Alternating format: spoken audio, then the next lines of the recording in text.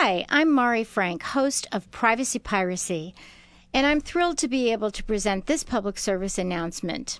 Do you have a question about protecting your privacy?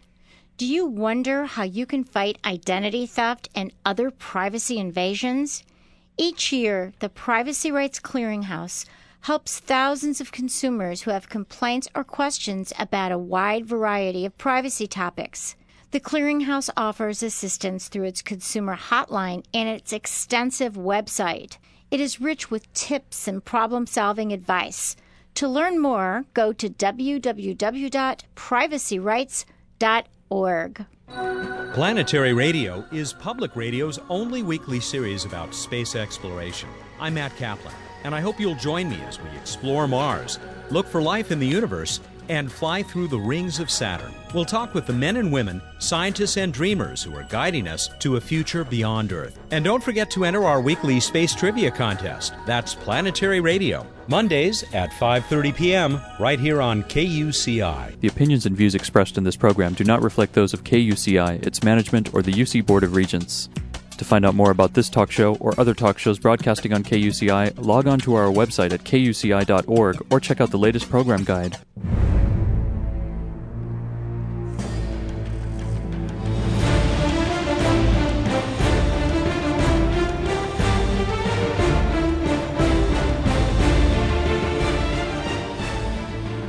Good evening.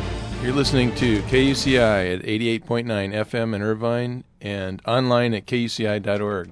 Welcome to Privacy Piracy. I'm Lloyd. I'm this show's engineer, and your host is Mari Frank. Mari's a local attorney and certified information privacy professional. She's the author of several books, including Safeguard Your Identity and From Victim to Victor, a step-by-step guide for ending the nightmare of identity theft. She sits as an advisor to the State of California Office of Privacy Protection, and she's a sheriff reserve here in our county. She's testified many times in Congress and the California legislature on privacy and identity theft issues, and you may have seen her on TV on Dateline, 48 Hours, CNN, NBC, ABC News, O'Reilly Factor, Geraldo, Montel, and lots of other shows. She presented her own 90-minute PBS special last year called Protecting Yourself in the Information Age. To learn more about this show and our great guests, please visit kuci.org/privacypiracy. Good evening, Mari. Hi there. How's the show tonight? We have a very interesting show, and I'm really pleased with our guest. If you remember, about a month and a half ago, I went to New York to be on the Montel show, and I met a wonderful woman named Elisa McDermott. And Elisa was supposed to appear on the show as well, but they overbooked, which they just did to another client of mine, and they weren't able to have her tell her story. And it is a compelling story, and hopefully they're going to put her back on. But meanwhile, I had the great opportunity to meet her and actually give her my book and try and set up something to help her because she has been living in identity theft hell. Let me tell you a little bit about her background, Lloyd. Elisa McDermott is a Colorado resident. She's an insurance broker, a mother of 4 kids, with two still living at home. She's even the president of her local business association and a member of many clubs and organizations. She's been a positive contributing member of her community. In the year 2000, she found out that she was the victim of identity theft, and she learned what that would mean to her and her family. Her nightmare has lasted for over 6 years, and she's still trying to clear her name and her daughter's name and clear her credit from the horror scene of identity theft. Unfortunately, her identity thieves used her Social Security number, which they found on her driver's license, and other identity documents. Luckily, in California, we don't use the Social Security number as the ID number, and most states have changed that. Anyway, so that's what happened to her. She was impersonated, and so was her daughter. She has spent endless hours writing letters, mail blasting, enduring the red tape of the frustration with banks, credit card companies, credit bureaus. It's been a total disaster. And her victimization of identity theft has really devastated her own family and her finances. when this all happened, she was a single mom with 4 kids, but she was so outraged by this that when she gets her life together, she wants to do something to help other people. And she agreed to do this story and to tell her story and do this interview with us tonight because she hopes that that'll enlighten others to see what can happen. And she knows by the two of us working together, I can kind of help people to understand what do you do in these kind of circumstances. So here she is, Elisa, starting over her life, starting over her credit. And luckily, the good news is she has a new marriage and a new outlook, and she's positive about looking forward to a better life. So we're so thrilled to have you. Are you there? I'm here. Thank you. Thank you, Elisa. We're so pleased to have you with us, and it was so great to meet you in New York. That was great. So let's start out and tell us how you became a victim of identity theft. Well, I just went to a local town to have my oil changed in my vehicle and waited in the lobby while it was having the oil changed. I left my purse in the car, and my purse was stolen out of the car. And I didn't realize that it was missing until I got home because I thought, boy, there's some reason why I left my purse at home, and then my nightmare began. And, I want to bring this up now, what an important point this is, because a lot of people get distracted. They're in a hurry. They're working with, they're maybe getting gas in their car, and they leave their purse on the seat in their car with their windows open, and they go to get the gas. Somebody just reaches in and takes their purse or their wallet. And, also you run into the dealership. You're trying to, hurry up and get something done, pick up your car. You don't think about it. Honest, right. Trusting people do things like that, and we have to be more conscious of it. I'm not blaming you or anything, but just everybody, unfortunately, good people don't think about how bad people would do that, or how right. fraudsters would do that. So that's just, horrible for you, for that to happen to you. So how did you first learn that something was wrong, Elisa? Well, I had went to the store that day, and I put the debit card in my back pocket, and that's the only reason why I was able to pay for my oil. But when I went up there, when I went to the car, I was like, where in the heck's my purse?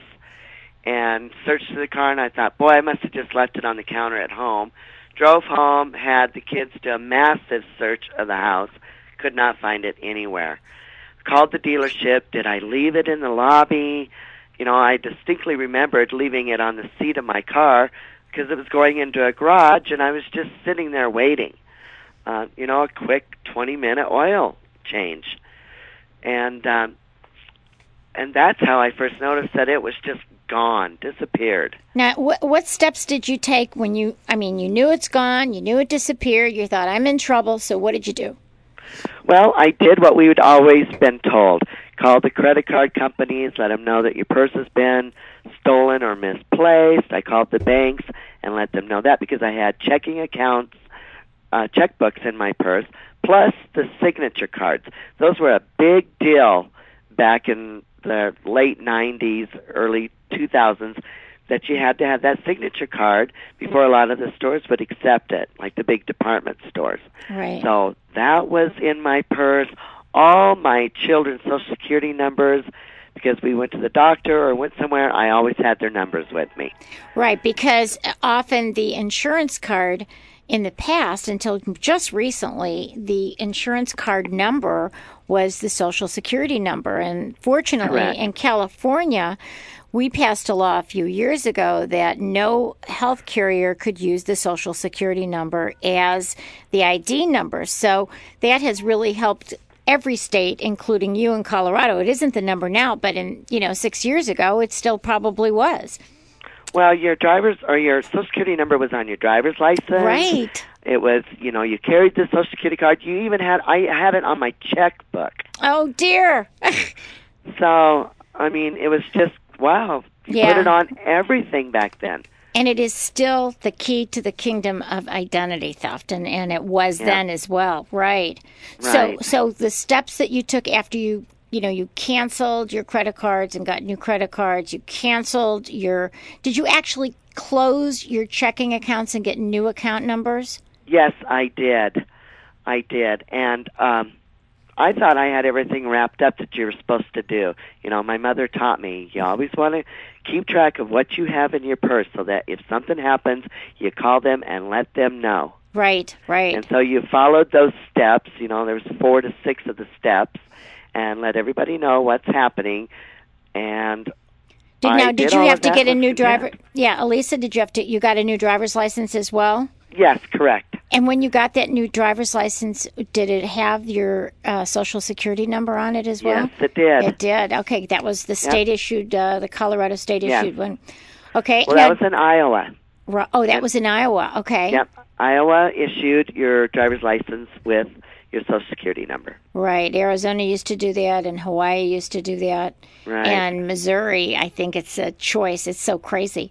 But, okay, so you canceled that. You thought everything was in order, correct? You thought you had taken care of everything. So then what happened?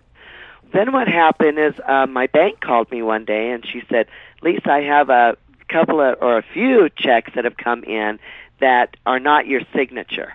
Now, how long after you had notified the bank did this happen? Was it a few weeks, a few months? What was it? Probably about 6 weeks. Okay.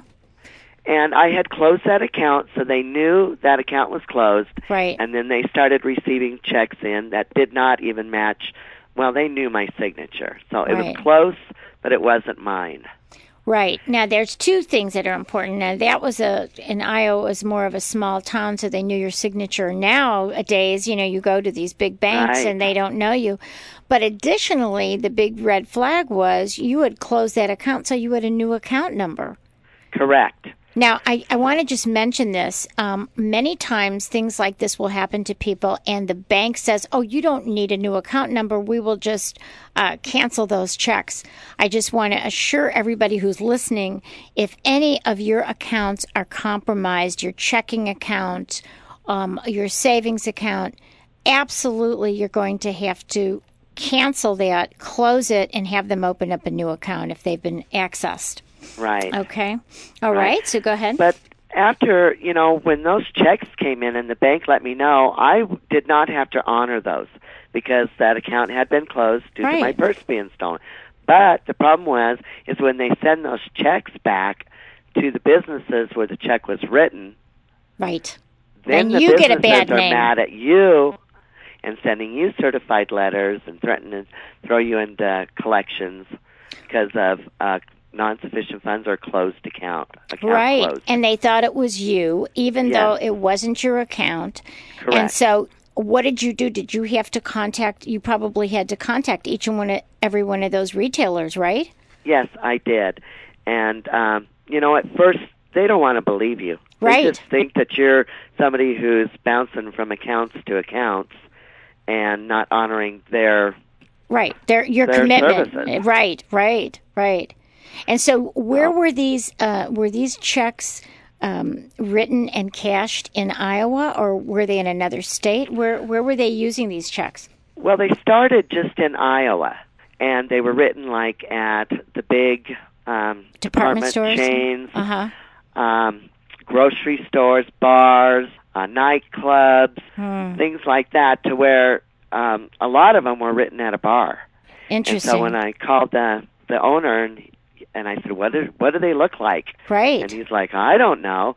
So one of the places I actually went to, and he's like, well, that's not you. I've never seen you before in here. Right. So, I had to honor that. But he was one that would constantly call me and just scream at me. Even though he knew that it wasn't you.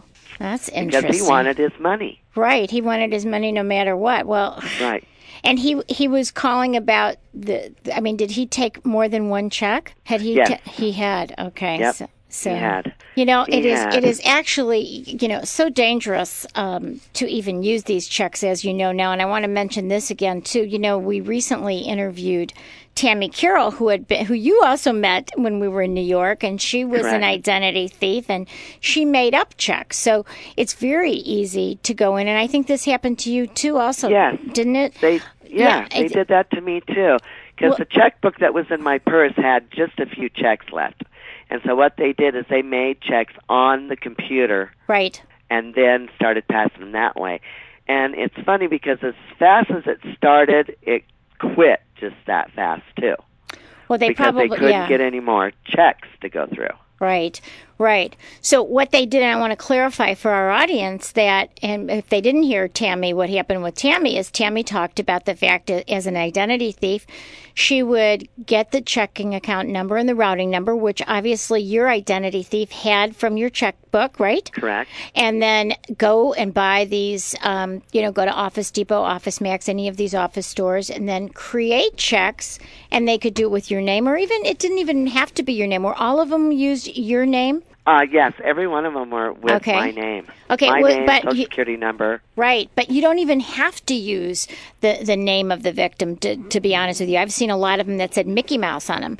So but all it has to say is the routing number and the account number, and any name could be on it. In fact, it could even be a different bank name on the check, because what happens is the check honors it by running it through the scanner, and it just reads those numbers on the bottom. They don't even look at the checks most of the time.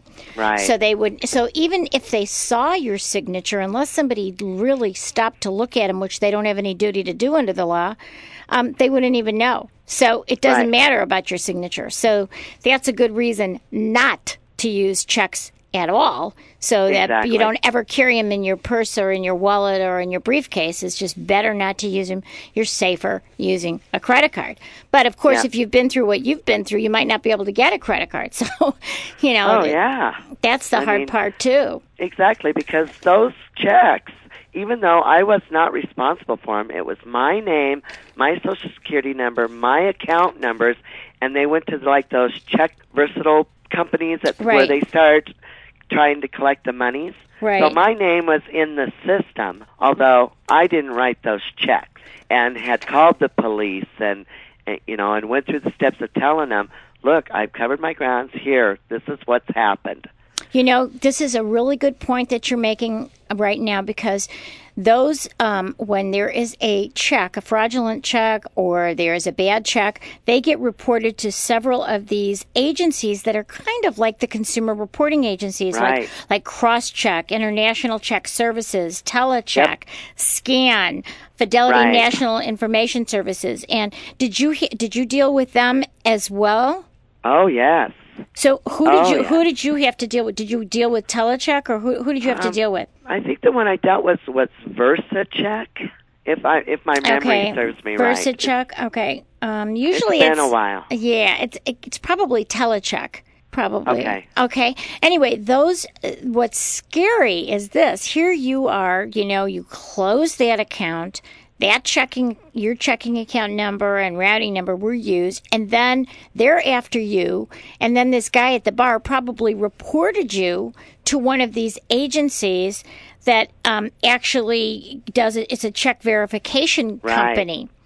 Yep. And then if you do try and do checks with your name, let's say somebody runs your name through, they'll never take your check.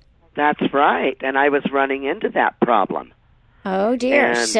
When you got your new checking account number and you had new checks, then what would happen? Did you had trouble cashing checks? Yeah, at certain places. For instance, like Walmart, because Walmart's kind of got their own little internal computer program that tells if bad checks have gone through. And they'll ask for an ID. And there was a couple of times where they'd say, you need to call this 800 number. We cannot allow you to write a check today. Right. So I'd call the 800 number from customer service and say, this is what's happened. Right. And, I can verify this. Here's my new driver's license. I can show whoever. And once in a while they'd let me. Once in a while they wouldn't. So did they tell you to write to them? Yeah, I wrote to them. I sent them a copy of the very first police report. Right. And then, things just kind of ironed themselves out, so I thought. Right. Now, I don't know if you know this, but a lot of people may not know this, but under federal law, you now have a right to obtain any reports that these companies have, these check verification, like check systems. any reports that they have made on you, you have a right to write to them and ask them for a copy of the report so you know what Walmart is pulling up, because they probably have access to all these check verification companies. So just to know it, it's not a bad idea even now, Elisa, so this doesn't happen to you again in the future, is to write to these companies, and then obviously they're in my book, by the way, but to write to the companies and say, hey, I've been a victim of identity theft. I've closed this account. Somebody, my fraudster made up new checks using that checking and routing and used my name, and that's why it's happening. And here's my affidavit. Give me a copy of the report that you're, spreading around to all of these retailers. And but you have a right to that, and most people don't realize they do have that right. But what I also found too, Mari, is, for instance, on my credit report right now that I'm still fighting for all these years, is I have two in specific. Burger King for $45. That's in a collection agency. Oh, my goodness. A Verizon Wireless, and there's three, and a Safeways. Okay, so what they do is, through my knowledge and having to deal with these people, is they bring it in, and then they'd send it to VersaCheck or Telecheck. And then, because I would tell them I'm not going to pay you, then they sent it into a collection agency. Then I'd deal with that collection agency for 6 months, and then they'd sell it to another collection agency. Right. And so I could never get it stopped on my credit report by saying, this is not mine. It just went from one company to the next, reporting, and it still shows up. Okay, so this is what you need to do, and this obviously is also in my book about writing to the collection companies. We have a law that became effective in 2004, and if anybody else is listening, they need to know this too, that once you notify a collection company in writing that you are a victim of fraud, they can no longer collect against you, but they have to go back to the original creditor, for example, in your case, to Burger King, and let them know. Now, at the same time, then Burger King is supposed to investigate this, but have you written to Burger King and provided them the police report and your affidavit and explaining what happened? Have you done that yet? No, I did not do that with Okay, so that's what you're going to need to do so that you don't actually get sued. Now, have you been sued by any of these companies yet? No, and by the grace of God, I don't know why. Okay, now they may... knock on wood. Yeah. So what I would suggest, so these collections, you need to write the letters that are in the book that I gave you, and you write to the credit bureaus saying this is fraud, this has to be removed, and that will help you a great deal because they'll remove it, and they have to go back to those agencies, to those creditors, and tell them that Elisa McDermott is saying this is fraud. Okay? So, but it's always important for you to notify the credit bureaus of the fraud, give them the affidavit, give them the documentation of who you are, and tell them to remove it. Now, there is a letter in the book on the CD that will tell you exactly what to say. And then there's also a letter to the collection agencies. That's right in there. So the good news is if you write to both of them and you tell them then they continue to report this knowing that it's fraud, okay? Then you have a way to go after them. You have a way to go after them. So you can get this. And this is very important because people don't realize, it seems so ridiculous. Why is Burger King on my credit report? Well, obviously because it went into collections. And the collections go on the credit report, not that. And then the other two were, what did you say the other ones were? Safeway and Verizon Wireless. Right. Okay, well, Verizon is, you can go directly to them. Right, yep, because and I have. Yeah, and they must remove it. And the CD with the legal letters will help you with that. But if you still have a problem with them, you'll let me know. But again, there's a two-pronged job for identity theft victims, which is really hard because here you are a victim and you have to overcome all these obstacles.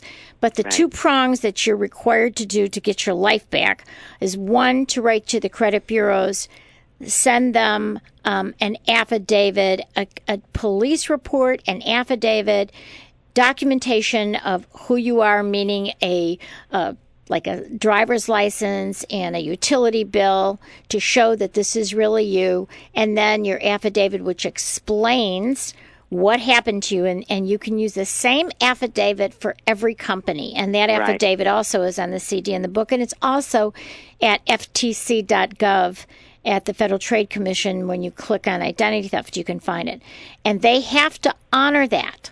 They have to honor that, and they can reinvestigate and say you're a liar, but with your case, it's going to be very clear to see that you're not lying about this. Right. But it does seem very unfair, and I've thought this for years, ever since I was a victim, that all the burden is on the victim. Correct. When you had your information stolen, the oppressor, the fraudster and impersonator had to do nothing to prove who they were. But now you, to prove who you are, you have to jump over every hurdle and do backflips. Right, because that was more or less the beginning of a huge iceberg of what I was to experience further on. Exactly. So, but the check stuff, and I must say this, of the hardest things to deal with are when someone gets into your debit card, which we're going to talk about that in a second, and your checkbook. And actually, the easiest thing to clean up, which people don't even think about, the easiest thing is when someone gets your credit card, because you cancel it, and you're never going to be held responsible for it. It doesn't, there's no repercussions once you cancel their card. And if somebody else tries to reopen it, then there's another challenge. But basically, you get your credit card bill and no money is gone. And when you get that bill, and you can stop right there and say, this is fraudulent, I'm not going to pay it. And then you can dispute it more easily. And people don't realize that credit card fraud is the easiest to clean up, right? Yeah, it is. But I had some difficult experiences with that because, unbeknownst to me, who had ever done this to me, went and changed like my address. Right. Went to like these mailbox etceteras, and were able to obtain credit cards in my name without me knowing. Okay. So even though I closed those accounts, right, then they reopened them, and I wouldn't receive statements to let me know or any phone calls to say, whoa, you're way over here, because they were using my name, my Social Security number, but a different phone number, a different address. Now, Elisa, let me ask you something. You closed those accounts because of fraud. Right. And then the banks allowed whoever it was to reopen those same accounts? Not those same accounts, new accounts. Okay, with so my let's. Information. Okay, so in terms of changing the address, they didn't change the address on accounts that you had previously. They got new accounts, correct? Correct, new accounts. Okay, so let's talk about that, because that is a challenge. There's a big difference between someone using your credit cards and someone establishing new credit cards, which is a huge ordeal, right? Yeah, and that's what they did. Right, and that's what happens to most victims. When someone gets your Social Security number, they can use that to open new accounts. So your fraudsters had your name, your Social Security number. They had a lot of information about you, where you banked. They had your purse. They knew how many kids you had. They had all this good stuff, right? Yep. And they applied for credit at a new address. Correct. Okay. So all over the place. Right. And, that is exactly what happened to me too, Elisa, and that happens to a lot of people.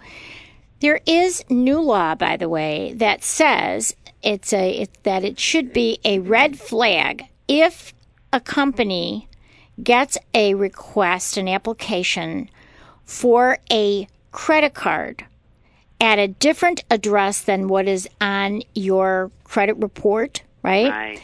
That what they should be doing is calling or writing a letter and saying, wait, we got a request for a credit card at a different address. Is this correct? Do you know what I mean? Right.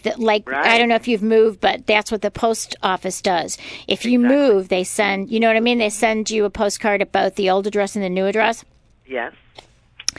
That's what they should be doing. So really, people need to know that the companies themselves that issued those new credit cards were really negligent.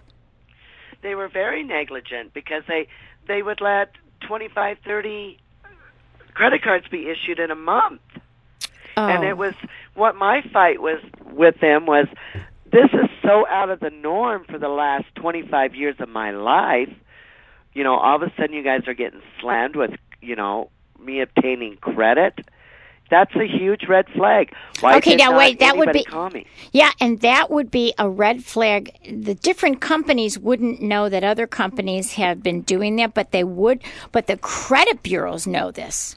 Right. They know this. And we've been fighting, you know, Elisa, you are right, and we have been fighting with this for years, that when the credit bureaus see some new, just like outrageously different behavior, that right. they should notify you. Like if you have a credit card now, they have this thing like MasterCard will do this with us. If we are traveling and we have kind of a different pattern than our ordinary behavior because we're traveling, they may call and say, are you really spending this kind of money? Do you know what I mean? Right. And that's right. the neural network. So you're right. You're right. We should have a requirement that the credit bureaus, when they see this extraordinary behavior by someone who doesn't usually apply like that should be a red flag. But that is not the law, and they're not required to do that.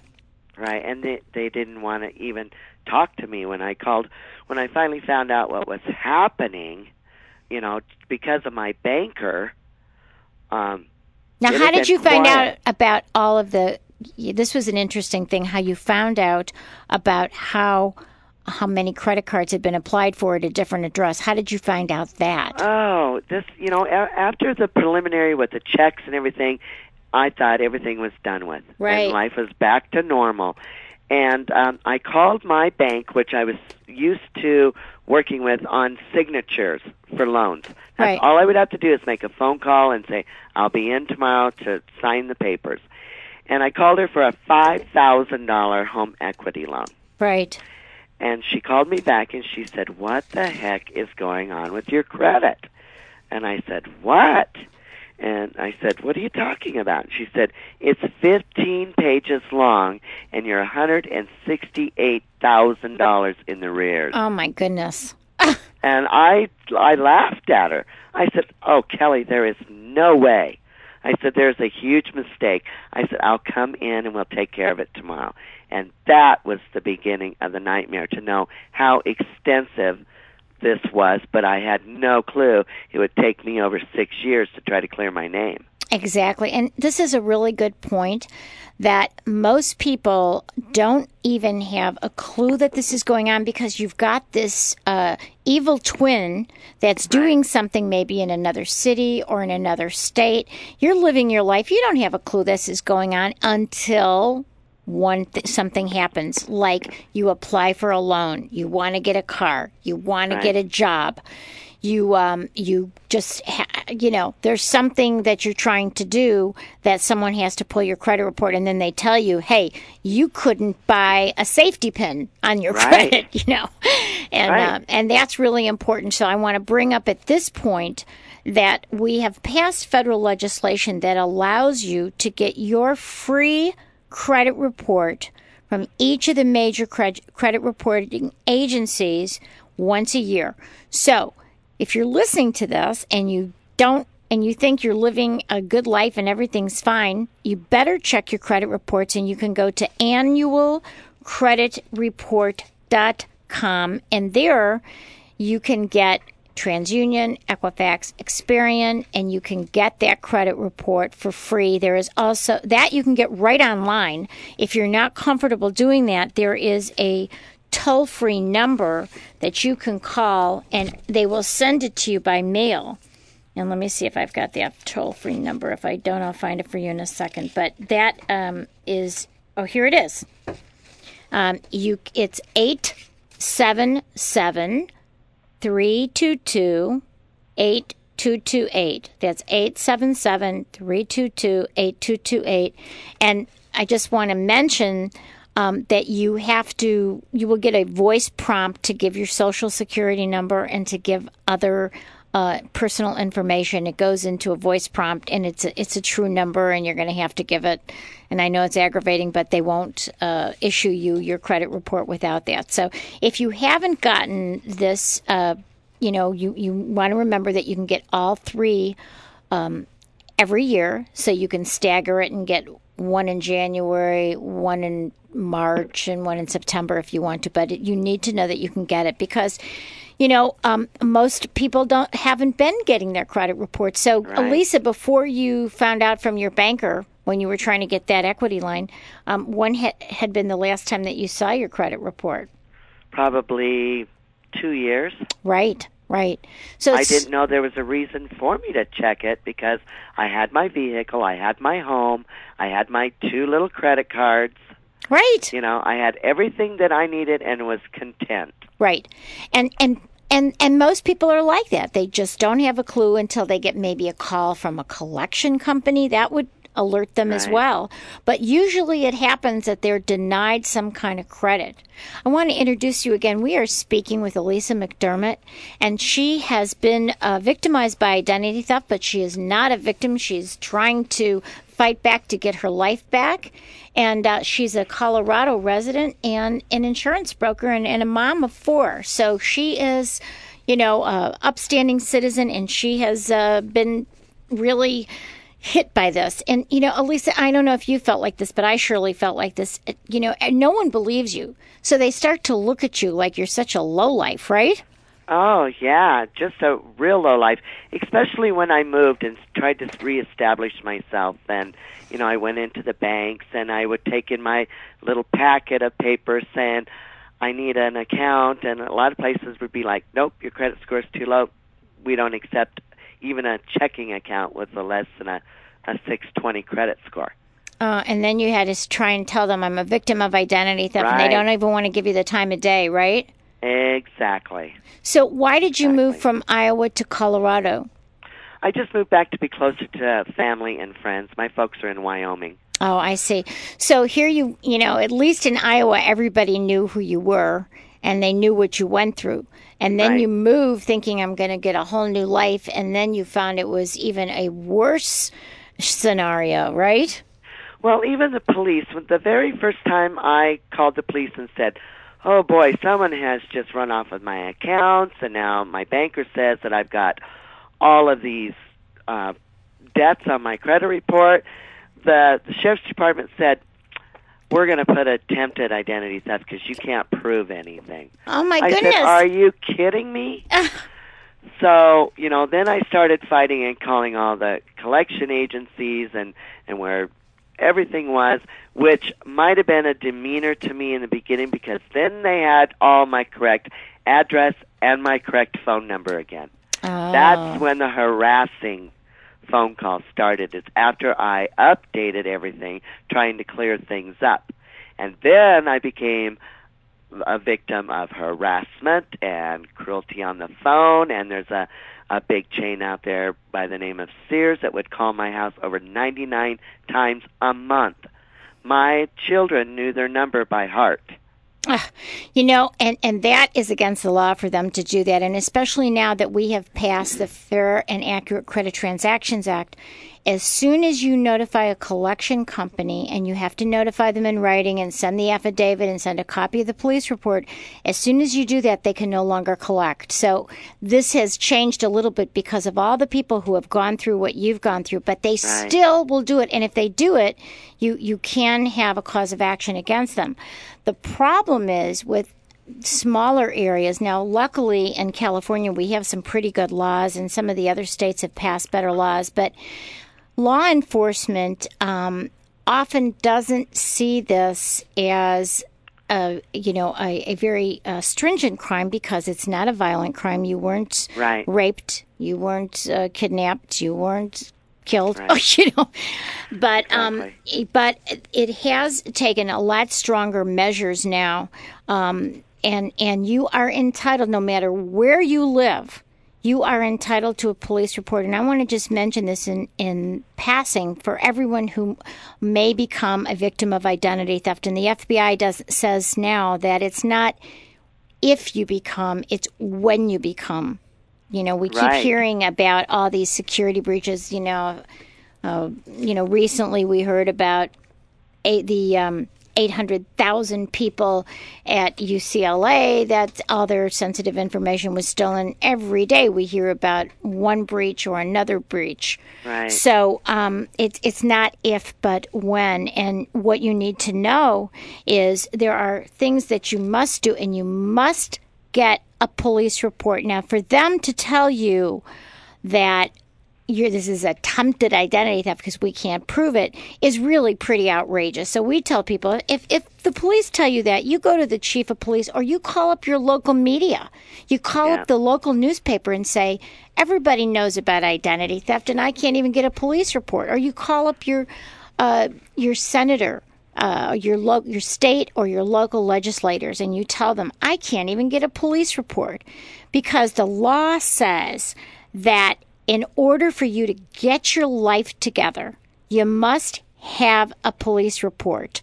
And it could even be an identity theft report. If your local police won't do it, you can get your postal inspector, Social Security Administration inspector, your Department of Motor Vehicles, or the Secret Service or the FBI. So, I mean, those are things. So do you finally now, Elisa, do you have a police report? Oh, yes, I have a police report. It took me 3 tries to finally sit down with somebody to say, look. And then I got an affidavit from a postmaster who wrote that I had never lived out of that town, so there's no way that I could have had a post office box in Alabama. Right. Okay. So, and then the police finally wrote me a report that said identity theft. Right. Now and that it was is join the pile. Right. Now this was at least great that you did get it from a postal inspector who was able to help you. So that's a really good point for people to remember. And I'm sorry that you had to go through all those hurdles to get a police report because you are entitled to it by state law. If you're listening out of the state of California, you're entitled every state, but especially in California, you're entitled under 530.5 of the Penal Code if anybody tries to give you a hard time, or even under the Fair Credit Reporting Act. You are entitled to get it. So if you have a problem, you write an email to us, and we will jump all over these law enforcement agencies. Most of them are much better now. Right. So you were able, 3 times to finally get that. All right, so you got that, and then you used your affidavit and your police report. So how much did this, how much were you really, you weren't really out of pocket, but how much altogether was stolen in your name? $208,000. Wow, $208,000. My God. And ruined my credit. And it ruins your life, doesn't it? It's ruined my life. You know, I went from a homeowner, now I'm in a rental. I have a car with 254,000 miles on it. All of my cars have over 200,000 miles. I still, to this day, cannot walk into a dealer and say, I'd like that car at your 0% interest. They won't even talk to you or me. Right. Now, when you get these collection companies off the credit reports, off your credit reports, then your score will go up tremendously. Right. And we're working on that. I was finally issued after 3 requests. I mean, the 3 is like the magic number for me. The 3 requests with the Social Security Administration for a new Social Security number. Okay, now I want to stop right now. And this is not advice that I would give anybody, okay? Right. And I know that if you and I would have talked before you did that, I would strongly recommend against it. And let me tell my audience why that is, okay? And I hope you don't experience this, but if you do, I will help you. This is what happens. When you change your Social Security number, there are so many databases out there, Elisa, that what happens is your old record somehow links with your name and your old social to your new social, so that your old Social Security number links to the new one, and it pulls up the entire record. And what happens is, with the credit bureaus, an alert comes on. Right. And they call it like a hawk alert, that there's some kind of a problem with the Social Security number. And then you look more suspicious. And especially for people who are victims of criminal identity theft, they can never, literally never, get their lives back, their entire life, because they've changed their Social Security number. So Yeah. when you went to try and do this, what did the Social Security Administration tell you? The first 2 times they told me that I was not going to be able to do that, and declined me because I was not in enough fraudulent debt. Well, that was the first 2 times. Yeah. Now, that was really, somebody at the Social Security Administration should have explained to you the real reason is that it really wouldn't help you. You know what I'm saying? Right, and they didn't tell me that, or I wouldn't have done it. Exactly. Because it took me back to square one again. Right. Just like you said. So what happened when you did change your Social Security number? What did you find happened? Well, I was extremely excited. I thought, finally, I'm clear again. I'm back to Elise, and had a credit report pulled over, and everything you said is true. Everything linked and went right over to my new number, and it put me back to square one. So it was no help whatsoever, but a lot of tears, red tape, paperwork, managers at Social Security Administration, calling the FTC, trying to fight to clear my name, because that was the only way I knew how to clear my name, was with a new Social Security number. Or you thought, that. And a lot of people do that. And what sometimes people get advice even from like the DAs, people who are victims of criminal identity theft, the DA will tell them, oh, just change your Social Security number. And everyone who's done that has been sorry, because not only is it a step backwards, it is a further maze of craziness. So please, if you're listening to this, do not change your Social Security number, because that is not going to remedy the situation. Right. Okay, so tell me about what happened. There was some other things that happened to you that were just pretty crazy. How about the military? I read something that you had said that somebody had thought you had been in the military as well. Correct, and they were trying to apply for VA loans. Oh my gosh. And the VA administration contacted me and asked me if I wanted a cheaper interest rate. Oh my gosh. And I said, what are you talking about? I don't have a VA loan. I've never been in the military. Even my ex-husband wasn't in the military. Wow. And the gentleman on the phone was like, hold one moment, and sent me to a supervisor. And so we were able to get all of that cleared up right away. Now, did they give you a copy? If somebody was trying to apply for a VA loan, did you ask for a copy of that loan application? No, I didn't. Okay, let me say something important again. And by you experiencing what you've experienced is really so helpful for you to share this, because a lot of people don't know what rights they have. Right. So let me explain this. At the time that you found out that somebody had applied for a VA loan, they would have had to fill out paperwork. And that paperwork would have a lot of evidence for you to give to the police. So This is what happened.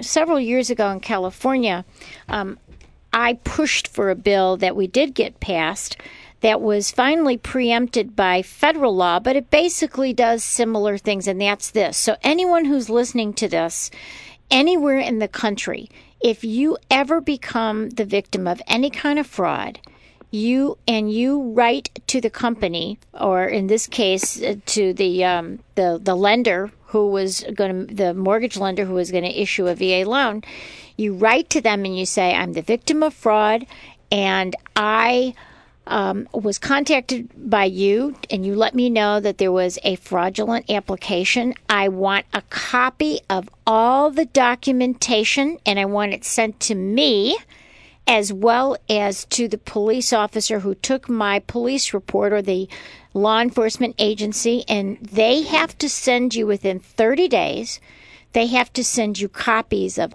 all of the fraud documentation, and they send it to you for free, and also they will send it to the law enforcement agency.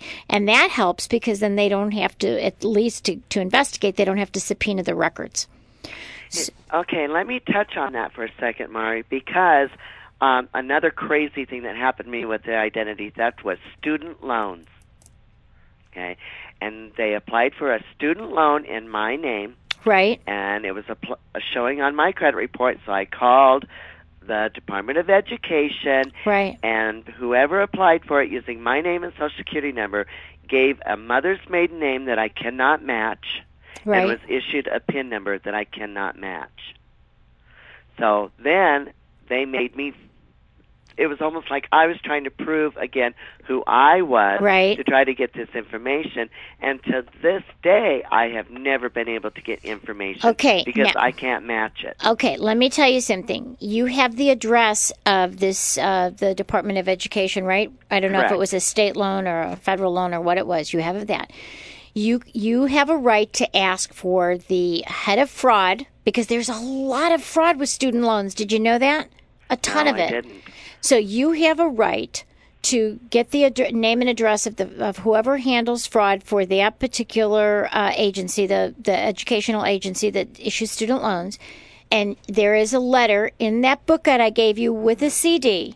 And you have, in the letter, it tells you exactly what to say, that you are entitled to copies of all records of the application and all records of the monthly statements. You're entitled to all copies of all records of that student loan. And I think I've gotten that pretty well taken care of, because I've mail blasted them with the letters and the information that you provided me. And my biggest issue was with them, because they turned it into the IRS, and the IRS held my tax returns for 3 years. Okay, so see, you could see how this is just like a domino effect. Yeah, but I want to tell you something, because the IRS, you don't want to mess with them for too long without clearing this up. If they have not given you copies, and if you wrote the letter that demands the copies, they must provide you the copies within 30 days, or they have to tell you why they can't. Okay. So you should demand to get it, because you now are going to be on this list of a problem with the IRS, right? Correct. And there is also, believe it or not, there is a taxpayer advocate at your state, taxing agency and at the IRS. So there's so much IRS fraud as well. Would you believe that? There is. There is. There's plenty of that as well.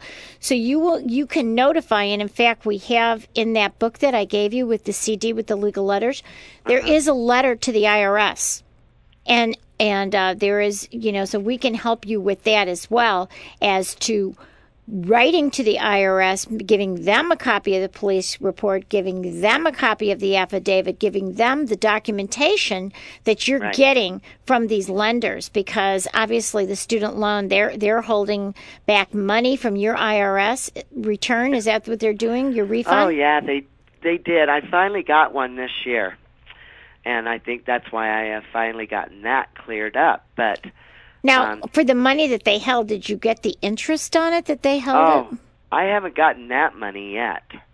I got last year's tax return, but I'm thinking that's because I had the new Social Security number too. Oh, no. See, you're going to have to write to them and update your affidavit to say that, you were wrongly advised to change your Social Security number. This is really what happened before, and you're entitled to these refunds. You're going to have to, unfortunately, this is such a crazy letter writing quagmire. Yes. And that's why I gave you the CD with the legal letter, so that you could use that and kind of use that as your format. So, you still have to fill in your own facts, but at least you kind of have a strategy, a roadmap for what to do, you know? Right. But well, this actually becomes a full-time, part-time job trying to clear your name. oh, exactly. It Yeah. is. It is a full-time job, working day and night and worrying about it. I mean, then even when you do get to sleep, you know, you're worried about it. But yes, you got to take care of that IRS issue to get your refund, but also so that you don't have problems with them in the future. Yep, exactly. So let's talk a little bit about, I mean, we could probably talk all day about what happened to you, but let's talk a little bit about what happened to your daughter. Oh, that was a nightmare in itself. I came out here to Colorado to visit some family, and I left the kids at home, and she called me out in Colorado and says, Mom, I've been arrested, and she's bawling and hysterical. And I said, what is going on? And she said, I got pulled over because my headlight is out, which we knew because she had hit a deer and had to have the little sticker around the rear view mirror. So it was just a routine stop at night, and he ran her name and arrested her, said that she had a bench warrant out for her arrest for theft, and took her to a town in Iowa that's about 80 miles away, and detained her. Oh, goodness. And she, you know, she's 18 years old. Right. And at first, you know, the mother's reaction is, did you do this? And she's like, no, I didn't. And by the grace of God, the arresting officer walked in and said, that's not who I arrested. Oh. You know, and so now she has to carry an affidavit on her in her car and in her purse so that if she gets pulled over, that it is not her. And it was like for a shoplifting charge. They even had a picture of the gal from the store that didn't even resemble Ashley, and it's on her criminal background check. Okay, so right now what we're seeing is that she has a warrant for her arrest that's sitting out there. Is that correct? Well, it's taken care of now, but the theft charge is still on her background check. Okay, so this is one of the things I hooked you up with ChoicePoint to Right. work with them to do this. But if it's on her record, that means that basically it is being reported, right? Right. It's being reported. So what you need to do, and ChoicePoint will help you, and this is why I hooked you up with them, is that you need to go back to the original agency that's reporting it so that they can now update their files and say that your daughter's name is an alias and that she's a victim. And that anyone who would see this then, what state is it in? What is Iowa. Iowa, okay. That anyone who would see this would then know that when they pull it up, you know, if she gets stopped for speeding or whatever, they'll know right away that she is the victim. Yes, it's a good idea for her to carry the affidavit and carry her whatever, she gets a certificate of innocence or something, but she really needs to have those records updated, and that's what you need to do with ChoicePoint. And Yep. when you get that, there is a letter in our CD also to help her with that. How do you clear your records? But if you have a problem with that, you're going to get back to me, Elisa, and we'll help you, all right? Okay, thank you. Well, Lloyd is giving me the sign. God, we could talk for so much longer. Yes, we could. Hopefully this is helpful to you as well as to our audience to hear these crazy things. But in the last 2 minutes, I just want to ask you, what advice would you give for victims? Just tell me real quick, because Lloyd's giving me the high sign here.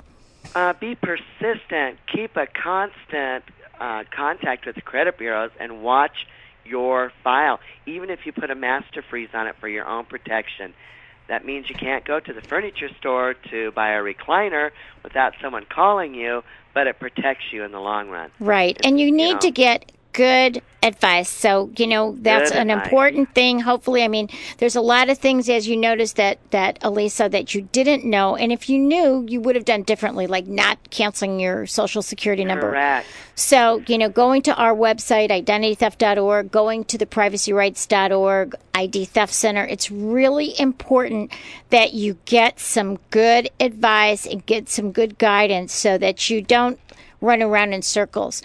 But Right. Elisa, thank you so much for joining us. I want to thank you for sharing your story, and hopefully now that we've hooked you up with some help, your life's going to get better, and then you'll come back next year and tell a story, a happy ending.